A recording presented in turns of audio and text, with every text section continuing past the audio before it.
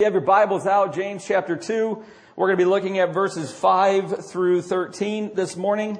I want to ask you a question this morning, so I want all the eyes up here, if you would. I want you to think. I want you to interact. I want you to be part of receiving the sermon rather than just blankly hearing it. I want you to listen, and I want you to wrestle with some of these things this morning. Let me ask you this. It's a rhetorical question. It's for you to think. Do you believe that the Word of God can shape a community, a church, to become powerfully redemptive, displaying love through mercy and compassion? Do you believe that? Let me tell you a little story. 1942, this is a true story, chronicled by Ernest Gordon in his book Through the Valley of the Kwai. He tells of the miraculous transformation that took place among the Allied prisoners in a Japanese concentration camp in 1943. The year before, in 1942, listen, this is a true story, the camp was a sea of mud and filth, the scene of grueling labor and brutal treatment by Japanese guards. There was hardly any food, and the law that pervaded the whole camp, the law that ruled the camp, was the law of the jungle, every man for himself. But 12 months later, the ground of the camp was cleared and clean. The bamboo bed slats had been debugged. Green boughs had been used to rebuild the huts. And on Christmas morning, 2,000 men were at worship. Friends, what happened? Here's what happened. During that year, a prisoner had shared his last crumb of food with another man who was also in desperate need. That man died, literally starved to death. And among his belongings, his friends around him, they found a Bible. And some who witnessed his ultimate act of love wondered, could that Bible be the secret of willingness to give sacrificially to others? So one by one, listen, the prisoners began to read it. True story, 1942.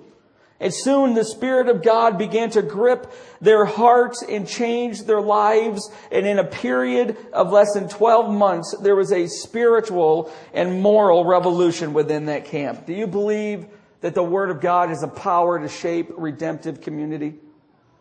And to make those of us called the church displays of His mercy and of His compassion? Do you believe that?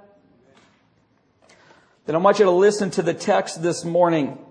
And before we get into that, I want to review briefly, and thank you, Tim Van Summeren, for preaching last week. I heard you did a great job. I plan on listening to that sermon. Thank you for stepping very capably into this pulpit. But to quickly review, 2 weeks ago, James pointed out in verses 1 through 4 the immaturity of the believers who committed or acted out favoritism. Here's what favoritism means in the Greek. It means to receive the face. It means, that's literally its definition. It meant that I would see you, Nelson, and I would make a judgment about you based on my external visual approximation of who you are. And that judgment would dictate the way that I move towards you, the way that I relate to you. That's what this church was doing. Favoritism is to receive the face, only look at the outward, the external, and make judgments. That's what it means to practice favoritism. Do you remember the illustration that James gave, verses 2 and 3, the one where there is a church meeting? And into this church meeting walked a rich man. And as soon as the usher saw the gold-fingered man with these glorious robes, he escorted him immediately to the seats of honor, right near where the scrolls were read. And then right after he gets down to that seat of honor, a poor man walks in, and the usher, seeing his shabbily dressed clothes, moves him over to sit on the ground, not even giving him his own footstool. So the usher put him on the ground along the back of the wall. All because of their appearances. This is what was happening in the church. So James continues his argument against favoritism. And listen, friends, he gives 4 evidences in an open and shut case against favoritism. Why should favoritism never, ever rear its head in our lives and in our church? 4 reasons. Number 1, here we go. I hope you got your outline with you. I'm going to teach you a lot of stuff this morning. Favoritism is evidence of a heart far different from God's. It's evidence of a heart far different from God's. Look at what it says. Listen, my dear brothers, has not God chosen those who are poor in the eyes of the world to be rich in faith and to inherit the kingdom He promised those who love Him? Now take notice, friends, I want you to see something. This is one of the ways that Denise and I parent. We try to. When we're parenting the best way, we have young children. Here's what we do. And we have hard words for our children, words of correction. When we're parenting the right way, what we do is we tenderly take their chin and we lift their chin so their eyes are on our eyes. And then we tell them what we need to tell them. Friends, this is what James is doing. Look what he says. This is what a pastor does. He says, listen, my dear brothers. This is what James is doing. He's lifting the chin of this church and he's saying, look at me. I love you and you've got to listen because what I'm about to tell you determines your redemptive character, the health of your church. He's doing everything he can. This is what pastors do. He does everything he can to make sure that hearers receive truth that can transform their lives. About 16 months ago, God just crystallized what He's called me to do in my life. Well, you might think, well, Pastor Tim, you've been in the ministry for 14 years. You're a bit slow. Well, you know what? He crystallized for me the nuance of what I am to do in my life. You know what I do? You know what beats in my life? You know what gives me the greatest passion? It's simply this. Ready? It's to take the Word of God and apply it to the hearts of people and lead them forward in transformation. I don't know why anybody would want to live a life differently from that. Why would any pastor want to speak to your mind and leave you in your sin? Why would any pastor want to pump you up with knowledge without driving it to your hearts where you can be changed? This is what James is doing. He's aiming at their hearts because it's transformation. Now listen, it's transformation of the heart that transforms, you got to get this, transforms churches. And it's transformed churches that transform communities. I hope you agree with that. Somebody ought to be saying amen. Amen. Thank you. Amen just means I agree. So don't be too harsh or don't be too hesitant to say it. Christianity has a special message for the poor. Friends, I want you to listen to this. Christianity's got a special message for the poor. Here it is. God's heart moves in special ways towards those who are needy and poor. You see, favoritism, receiving the face, it's clear evidence that your heart and my heart are far different than God's. You see, here's what James says. Has not God chosen those who are poor? That word chosen is beautiful. Here's what it means. It's a word that means to choose for oneself and to give favor to the selected object by establishing a relationship with it. Here's what it means, is that God looks at the poor and the needy in a way that is unique and distinctive and different than He looks on the way of other people who aren't poor and needy. It means that He looks on them with favor. He chose them intentionally and directly so that He could create a relationship with them and lavish them with blessings. Friends, that's what James is saying. He has a special relationship of favor with the poor. Now here's where we grapple with this. Listen, friends, here's what we do. We say, okay, God has a special relationship with poor. James just said it. It's not even arguable. It's so crystal clear. God has a special relationship with the poor. So here's how we interact. Do I have a special relationship with the poor? Do I see those in need with favor that invites them into a relationship and moves on their behalf? Does our church have a special relationship with the poor? I mean, after all, James is only saying what Psalm 113 says. God raises the poor from the dust and lifts the needy from the ash heap. Luke 4, Jesus' own words, the Spirit of the Lord is on me because He has anointed me, listen, to preach good news to who? The poor. See, God is always and consistently shown and demonstrated a special favor toward the poor and the needy of this world. Here's Proverbs 21:13. If a man shuts his ears to the cry of the poor, he too will cry out and not be answered. Friends, listen, this is so clear. I'm not giving you anything that's difficult. The Word of God says that if you and I shut our ears to the cries of the poor and needy, God's not going to listen to our prayers. That's what the text says. He who mocks the poor shows contempt for their Maker. When we are oblivious, when we choose to not respond on behalf of the poor and the needy, it's not the poor and the needy that we mock. It's their Maker who has a special favor and a special relationship because God has chosen those who are poor in the eyes of this world. Amen. He who gives to the poor will lack nothing, but he who closes his eyes to them receives many curses. Friends, listen, when Christ grips your heart, when Christ comes into a life and He gives them a new nature, He gives them a new appetite and new desires, and we're like Zacchaeus. You remember that little short tax collector? Luke 19 says, but Zacchaeus stood up and said to the Lord, "Look, Lord, here and now I give half of my possessions to the poor." So when we love the poor, when we minister to the needy, we are beating with the blood of Christ in our hearts. Seeing, defending, helping, and taking care of the poor is the pure heart of God because He's chosen the poor in the eyes of the world. Did you know that we have opportunities all around us? Let me give you a few questions here. Did you know that half of the world, that's over 3 billion, listen, don't let these statistics flow out of your mind. Grapple with them.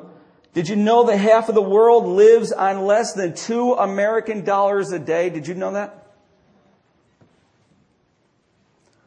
Did you know that nearly 1 billion people enter the 21st century unable to read a book or sign their own name?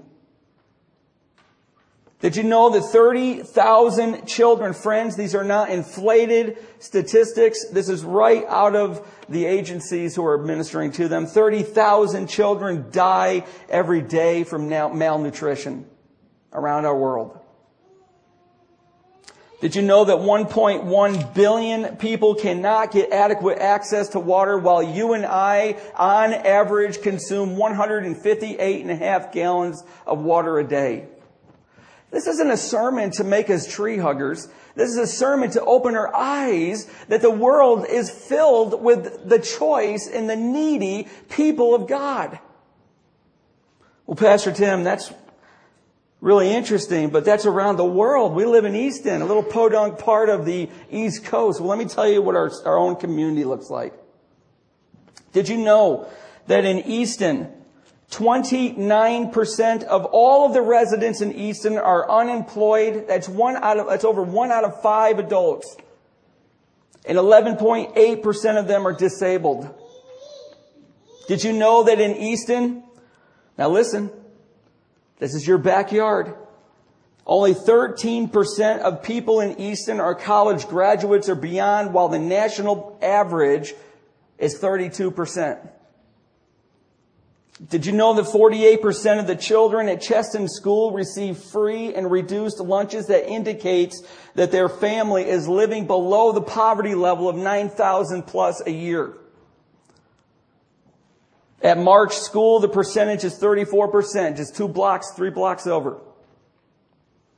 A whopping 57% of the children at Paxenosa receiving free and reduced lunches, 30% at Palmer, 7% at Tracy. Did you know that an average of 225 families daily find their way to Salvation Army for food? Friends, the poor and the needy are all around us.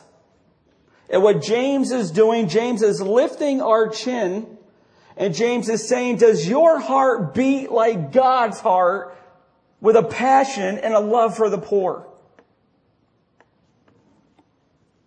See, God's chosen the poor of our world to be rich in faith. Why? So that no one could boast that they deserved or brought about God's grace. That's what Paul says in 1 Corinthians 1. Brothers, think of what you were when you were called. Not many of you were wise, not many influential, not many were noble, but God chose the foolish things of the world. Why? Look at the end, so that in verse 29, no one may boast before him. So James is in this literary courtyard, he's in this courtroom rather, and he submitted his first evidence of why favoritism to receive the faith must leave the church, must get out of the heart of a Christian, because number one, favoritism reveals a heart far, far different from God's. Number two, pulls out of his bag and he submits the second evidence, and here it is. Favoritism is evidence of a heart without kindness. Look at verse 6 and 7 if you would. But you have insulted the poor. Is it not the rich who are exploiting you? Are they not the ones who are dragging you into court? Are they not the ones who are slandering the noble name of him to whom you belong? You see, friends, listen, the word insulted in the Greek means to treat with contempt. That's what it means to insult someone. It means a contempt that's pouring out of your heart through your mouth and through your actions. So to treat with contempt. But the word poor is interesting. The word poor means to crouch low or cower. See, James describes the poor as those who are crouching over and cowering in the midst of all of what's going on in that society. Do you remember at the beginning of this series, I taught you that in the Roman culture, in the ancient world, friends, listen, this is so odd to us. There was no middle class. There were the rich, the wealthy, and the poor.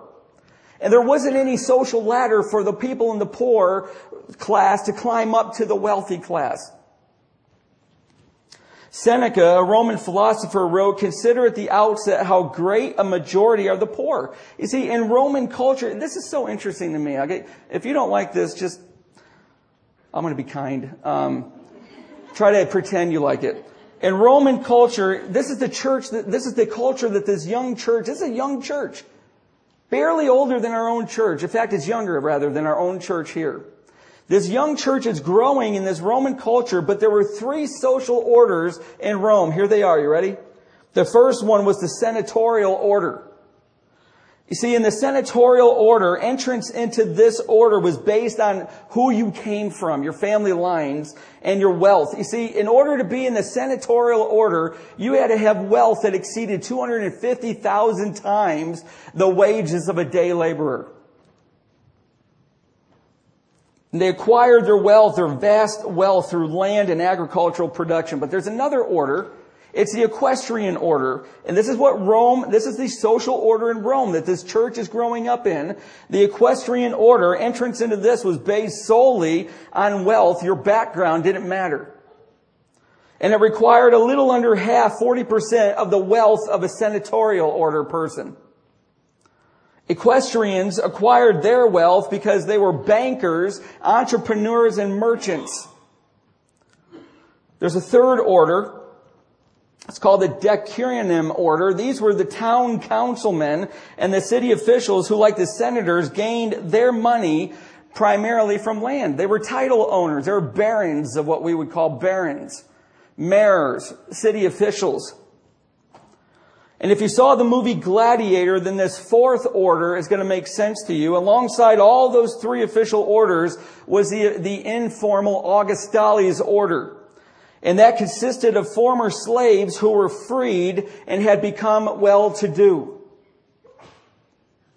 In fact, in the movie Gladiator, the character Proximo, a freed former gladiator who purchased Maximus and trained him to fight in the gladiatorial arena and gave him his own armor at the end, that man came from the Augustales order. You see, listen, this is mind-boggling. These four social orders comprised 10% of all of Rome, while the remaining 90% were poor people. See, isn't that mind-boggling for you? 90% of all of Rome were poor people. And today they'd be in the grip of poverty. This is why Abraham Lincoln said God must love the common people because he made so many of them.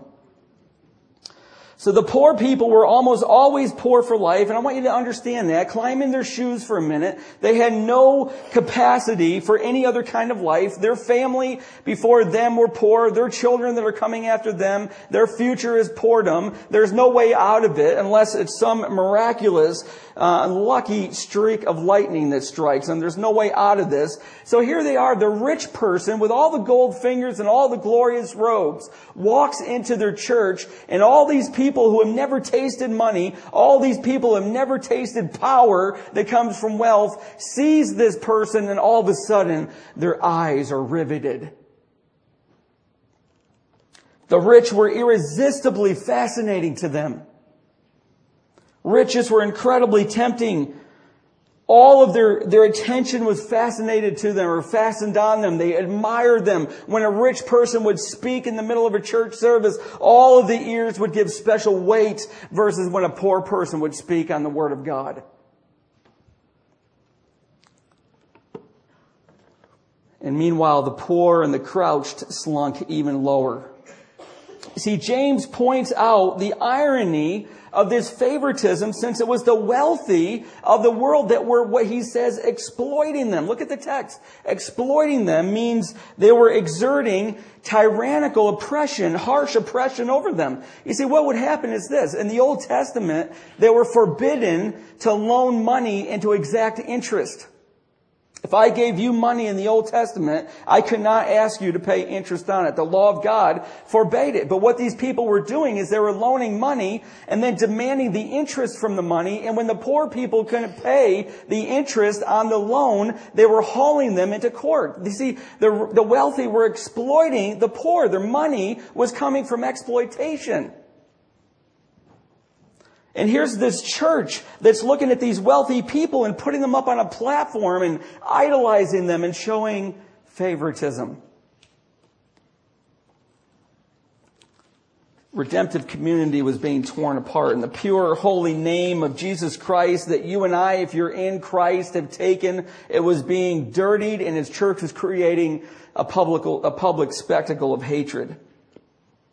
This is why James is teaching. He speaks after Proverbs 31:10. He says, "Speak up and judge fairly. Defend the rights of the poor and the needy." In other words, have a heart of kindness. So James now has given us two evidences in this literary courtroom for why the church was guilty of favoritism, why the church must eradicate favoritism. He gives us a third. Verses 8 through 11, favoritism is evidence of a heart that is guilty of sin. He says, if you really keep the royal law found in Scripture, love your neighbor as yourself, you are doing right. But if you show favoritism, if you receive the face and make judgments and move towards them based on that, then you sin and are convicted by the law as lawbreakers. See, favoritism, friends, listen, contradicts the law of love in the gospel. The command to love is at the very heart of the law of God. If you boil all of the law of God down and you distill its most utter and central essence, then it's to love the Lord your God with all your heart, soul, mind, and strength, and to love your neighbor as yourself. That's what it all boils down to. Why? Because it's the very character, it's the very attribute of God. His very central being is to love. 1 John 4:1 says, God is love. Whoever lives in love lives in God and God in him. But to show favoritism is to withhold love from a neighbor and to transgress against the character of God. Now let me explain something here, because all of us have shown partiality. All of us have shown favoritism at one time or another. There's no exceptions. It's part of our nature to sin. What Paul is saying here when he says show favoritism, he is using a verb that indicates not an occasional favoritism, but a habitual pattern of favoritism. See, what James is addressing is the pattern and the habit of the early church in showing favoritism and special favor to the wealthy and to withhold it from the poor. That's what James is addressing here. And so he says, to keep the law of God, we must love our neighbors as ourselves, or else we sin. You know what the definition, Robin Horn, is she here? When I candidated at this church 12 years ago, Robin Horn, sitting right back there where John Hughes is sitting, I will always remember this, asked me, Tim, can you define sin? And the way I define it then is the way you define it now. And sin means to miss the mark of God's perfect standard of righteousness. Friends, that's what it means when the Bible uses sin. It means to miss the mark of God's standard of righteousness. What's a lawbreaker? Now this is interesting. A lawbreaker refers to someone who willfully goes beyond God's prescribed limits. Adam and Eve were the original lawbreakers because God cordoned off one tree and they went beyond the limit and took from the tree. And we've all been lawbreakers since. The one in habitual favoritism misses God's perfect, holy standard because they intentionally step over the line that God has set. Love the Lord your God with all your heart. Love your neighbor as yourself. They step over that and become a lawbreaker who has sinned. Bottom line, friend, is this. In every case, favoritism breaks God's laws and the result is sin. But James got a whopper here. You ready? He has another evidence to pull out. And friends, this is the big one. This evidence is going to come out and it's going to silence all those who are arguing. All the critics of James are going to be utterly silent for this one because the fourth evidence that he gives in verses 12 and 13 is that favoritism is evidence of a heart that lacks mercy. A heart that lacks mercy. Here's what it says. Speak and act as those who are going to be judged by the law that gives freedom, because judgment without mercy will be shown to anyone who has not been merciful. Mercy triumphs over judgment. See, one of the major themes, and you've got to get this, if you're going to be a student of God's Word, then grab hold of the themes that are all through them. One of the major themes in the book of James is this: real life, real faith, genuine faith, valid faith, alive faith, redemptive faith is proven by its works. Real faith is proven by its works. Living faith will be demonstrated by a life of mercy. But we need to clear something up, because the church has grabbed hold of pop definitions of grace and mercy that, while they seem pretty good, they don't capture the full essence. You've heard grace as defined as getting what you don't deserve, and mercy being not getting what you do deserve. Let me take you deeper into what grace and mercy really mean. Here it is. God extends grace to those who are guilty. So grace is always, listen, grace is always God's loving response to sin. If you want a short definition of grace, it's God's answer for sin. It's always connected to sin. And He extends mercy to those who are miserable because of sin. Whether it's their sin, whether it's another sin against them, or maybe even it's because the fallen world lives in sin and bad things happen to us and make us miserable. Mercy is God's movement to relieve and remove misery. That's what mercy is. Grace is God's movement to relieve guilt from sin. Mercy is God's movement to relieve the misery that sin causes in our lives. See, for you and I to live lives of mercy means that we need to learn to move toward the misery of others in an effort to lessen or remove it. That's what it means to be full of mercy. Mercy targets the misery that comes as a consequence of sin. That's what theologically the two mean. James points his pastoral finger. Remember, he lifted up the chin of the church and said, "Church, listen, I love you, but you've got to see something." And he points his pastoral finger to those in the church who are doing absolutely, listen, nothing to relieve the misery of the poor and needy, and instead are showing favoritism to the church. Friends, listen, you're not full of mercy if you're not relieving misery. When we show mercy, we fulfill what the law of love requires. Showing mercy, refusing not to show favoritism or partiality, but loving our neighbors ourselves. This is the evidence that we are in Christ. The hardest place, I think, to show mercy is in your own family. How do we relieve misery in our own family? How about our neighborhoods and our schools and our coworkers and our church and our community? See, this is what James means. Please, if you haven't heard anything I've said, yes, tune it in, because here's where we're coming down the end. This is what James means. He says, living a life of mercy proves that your and my faith is genuine. And that genuine faith will receive mercy on the day of judgment. For this reason, he says, speak and act. Those are in present to continual tenses. Keep speaking, keep acting as those who are going to be judged by the law that gives freedom. Friends, listen, you and I, whether you're an unbeliever or a believer, are going to stand before the throne of God on which Jesus Christ himself presides. And for the unbeliever, they're going to be absolutely naked. They're going to have no righteous robes covering them. They're going to be alone and left in their sin. And for the believer, they're going to be dressed in righteous rags. But friends, listen, if you're a believer in Christ, everything you do and everything I do and say are going to come before the withering, loving, holy gaze of God. And they'll either burn up or they will endure. And these will be the rewards for eternal life. See, to live without mercy is to prove that our faith, friends, is dead. And dead faith leaves a person without hope on the day of God's judgment. He says judgment without mercy will be shown to anyone who has not been merciful. Now you see. Now you know why James is not pulling punches with his people. He says, listen, my dear brothers, he grips their chin. He moves their eyes to his because what he says is of eternal significance.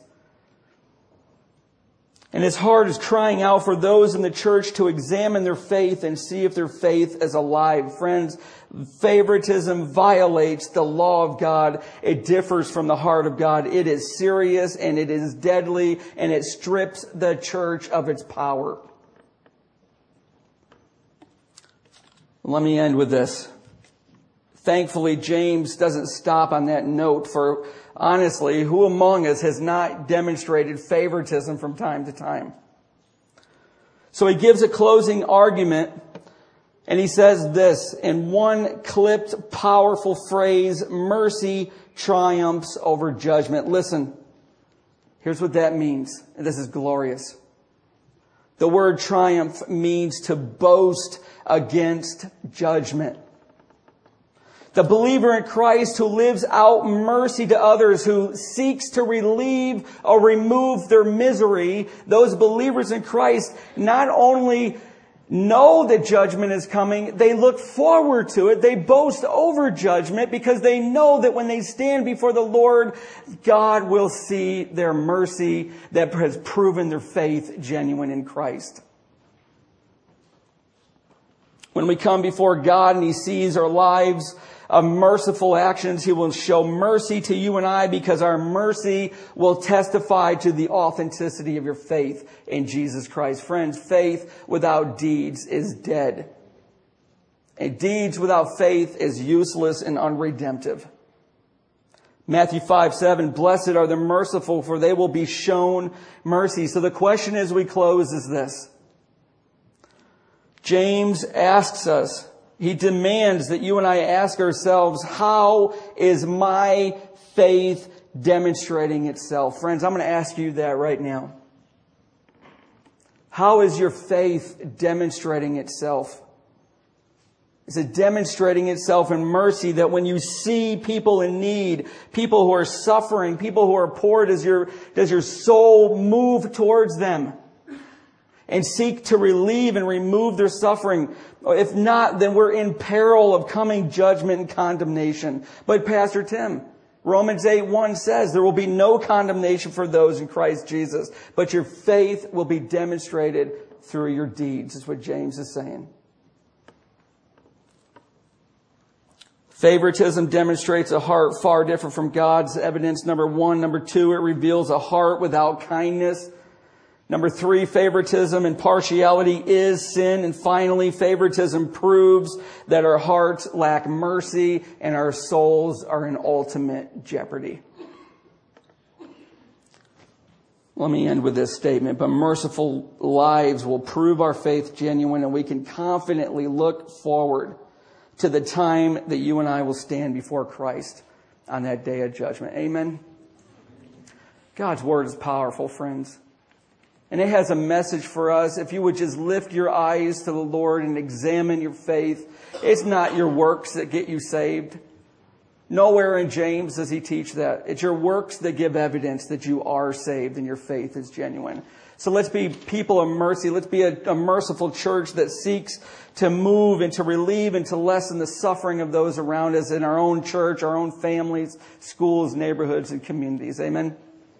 Would you stand this morning with me?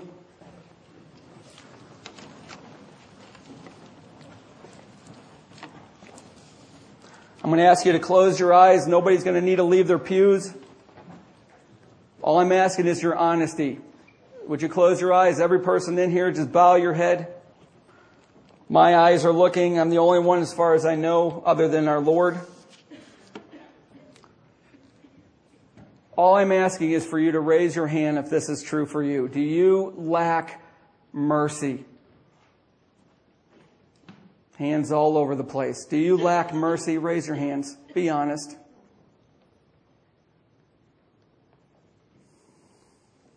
And is your mercy a display of your faith that seeks to relieve or lessen the suffering of those around you? Let's pray. I'm going to pray for you that raise your hands.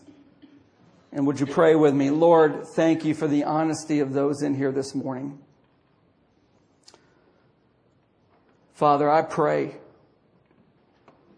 that you would let these words echo and resound in their hearts and slowly but surely bring transformation.